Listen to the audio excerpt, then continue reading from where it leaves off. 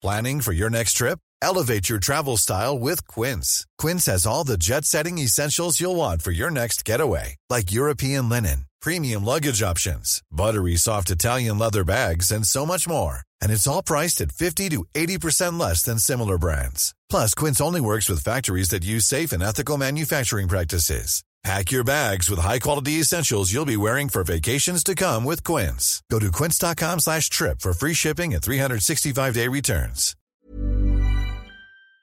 This is the Times evening briefing on Thursday, the 18th of February.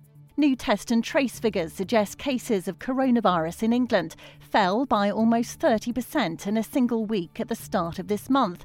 Over 106,000 people tested positive in the week up to the 10th of February, the lowest figure since early December.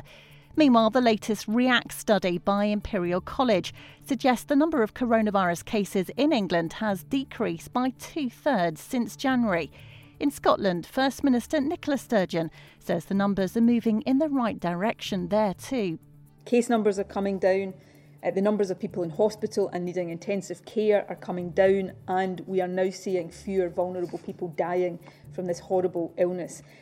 And it's because of that progress that in just a few days' time we'll start to see preschool children and pupils in primaries 1 to 3 return to school. The Prince of Wales says it's a tragedy everyone is not benefiting from the COVID vaccine. He made the comment during an online conference aimed at encouraging take-up among minority communities, telling delegates it's clear that the virus has affected all parts of the country and all sections of society. What saddens me even further is to hear that those challenges are being made even worse by the variable uptake of the vaccines, which finally offer us a way out of the suffering of the past year. Giles praised the extraordinary achievements of the medical experts who produced the vaccines at short notice, describing their efforts as one of the greatest scientific achievements of our time.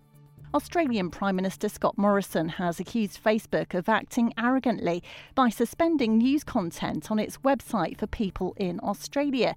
In a statement, Mr Morrison said he was in regular contact with the leaders of other nations and added, "We simply won't be intimidated." Facebook's news ban was in response to laws being considered in Australia, which would force technology companies like it to pay news organisations for their articles. A NASA rover is set to touch down on Mars later today. The six-wheeled robot named Perseverance has spent the last 7 months making the 470 million kilometre journey from Earth. Scientists hope to land the rover in a crater they believe once used to be a lake in the hope that it can find signs of previous life. Dr. Becky Smethurst is an astrophysicist at Oxford University.